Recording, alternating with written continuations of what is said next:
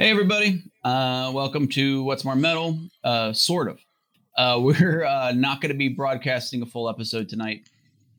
Feel like it's just not appropriate really for Dan and I to be on. I don't know, fucking about being a couple of goons when there's just serious shit going on. And so because of that, tonight I think we just want to say like a couple of things and then sort of call it a little early. But we're gonna first we just want to say like the Black Lives Matter protests are super fucking important. We here at What's More Metal completely 100% agree that that this stuff's been going on since Dan and I were kids, and it's still going on. It keeps going on, and nothing has changed. And it's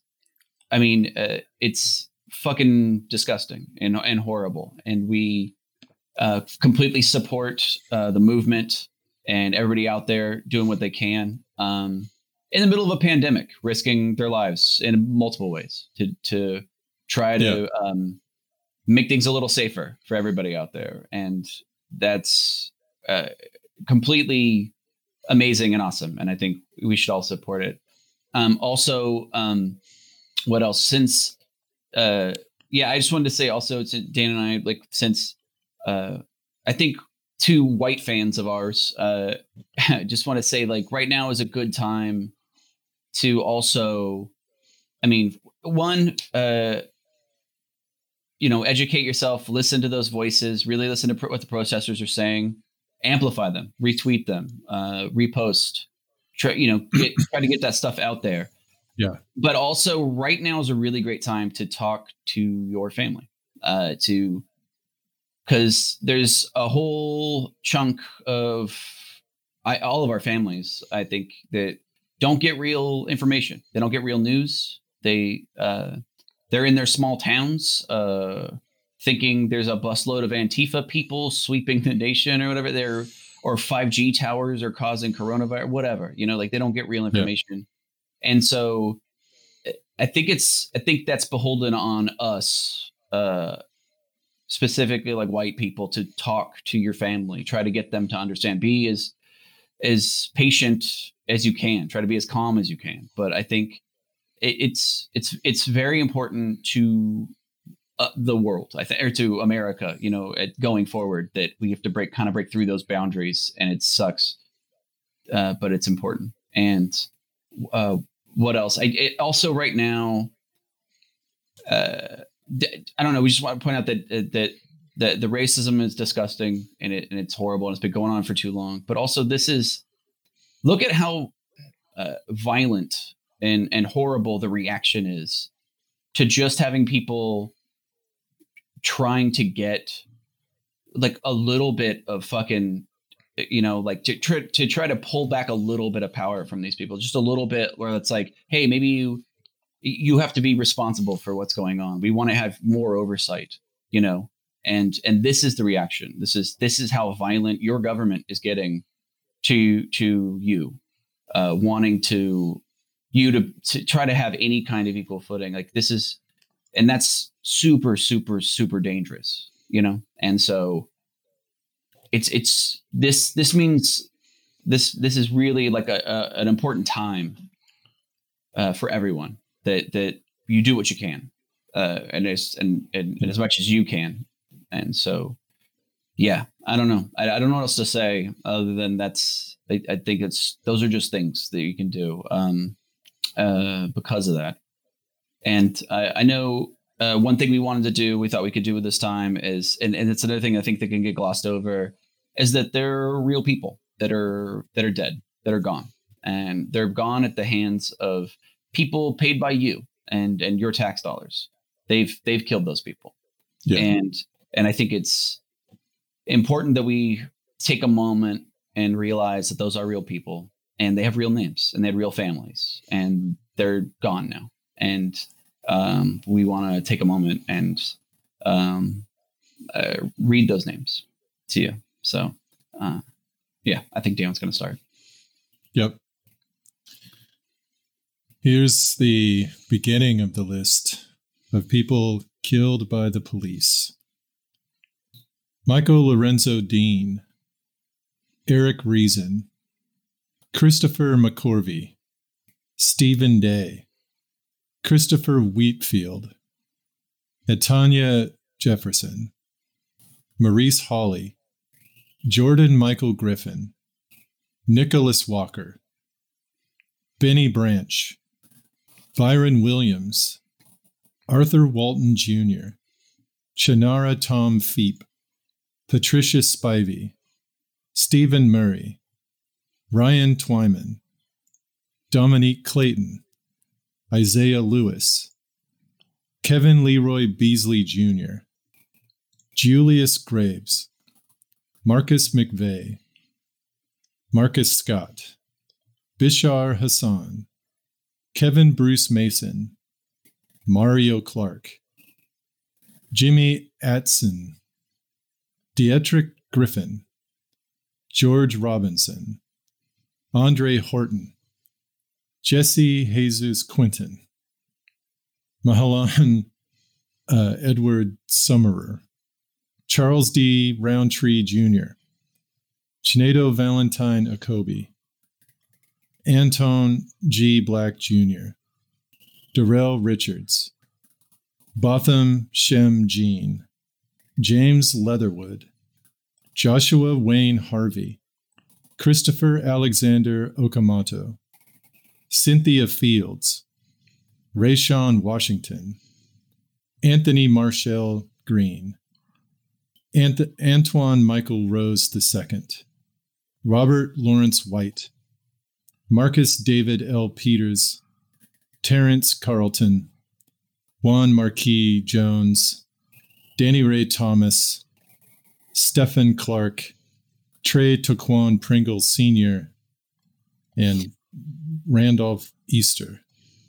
Roy Lee Richards, Alfred Olongo, Taywon Boyd, Terrence Crutcher, Tyree King, Lavonia Riggins, Kendrick Brown, Donnell Thompson Jr., Dalvin Hollins, Delron Small, Sherman Evans, DeRavis Rogers, Antoine Schubert, Ollie Lee Brooks, Michael Eugene Wilson Jr., Vernell Bing Jr., Jessica Williams, Arthur R. Williams Jr., Lionel Gibson, Charlin Charles, Kevin Hicks, Dominic Silva, Robert Dentmond, India M. Beatty, Teray Lamar Robinson, Peter William Gaines, Artier Porter, Keontae Deshaun Spencer, Christopher J. Davis, Thomas Lane, Paul Gaston, Callan Devontae Rockmore, Deshaun L. Perkins, David Joseph, Wendell Celestine Jr., Antron Scott, Peter John, Keith Childress, Betty Jones, Kevin Matthews, Michael Noel, Leroy Browning, Miguel Espinal, Nathaniel Pickett, Cornelius Brown, Tierra Thomas, Richard Perkins, Jamar Clark, Alonzo Smith, Anthony Ashford, Dominic Hutchinson.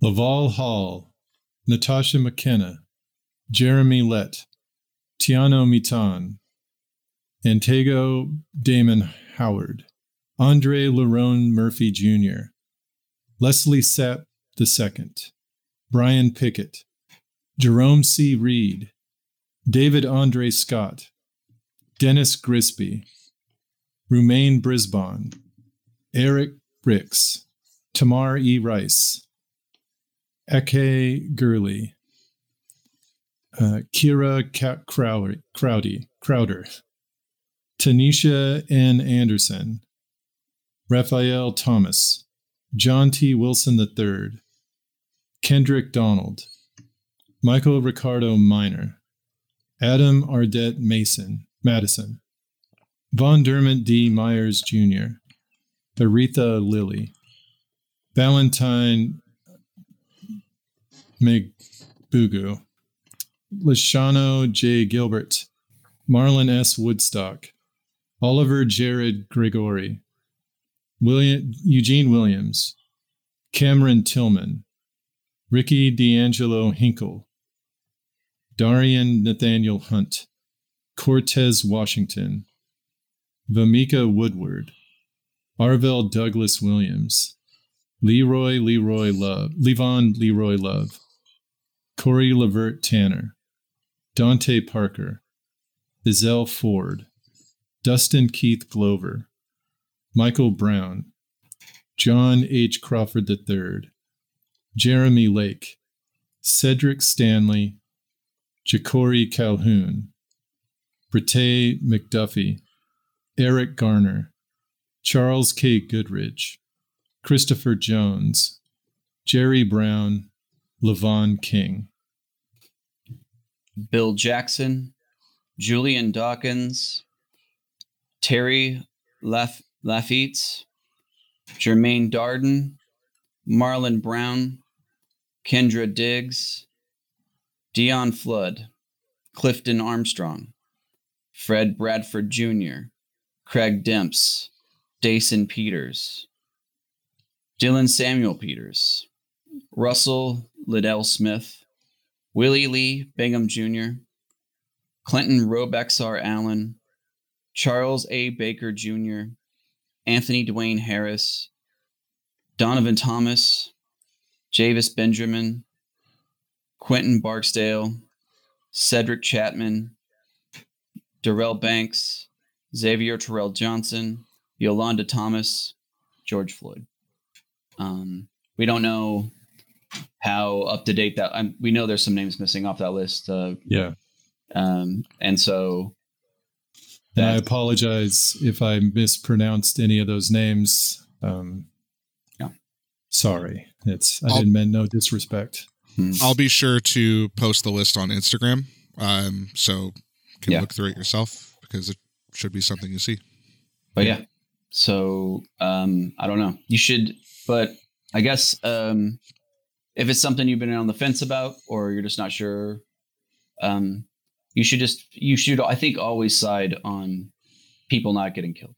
I think is just a good, I mean, good rule of thumb. I feel like, so anyway, that's all we're going to do today. We're going to take this week off. Things are pretty heavy, and we'll probably vent next week and be a little extra pissed off.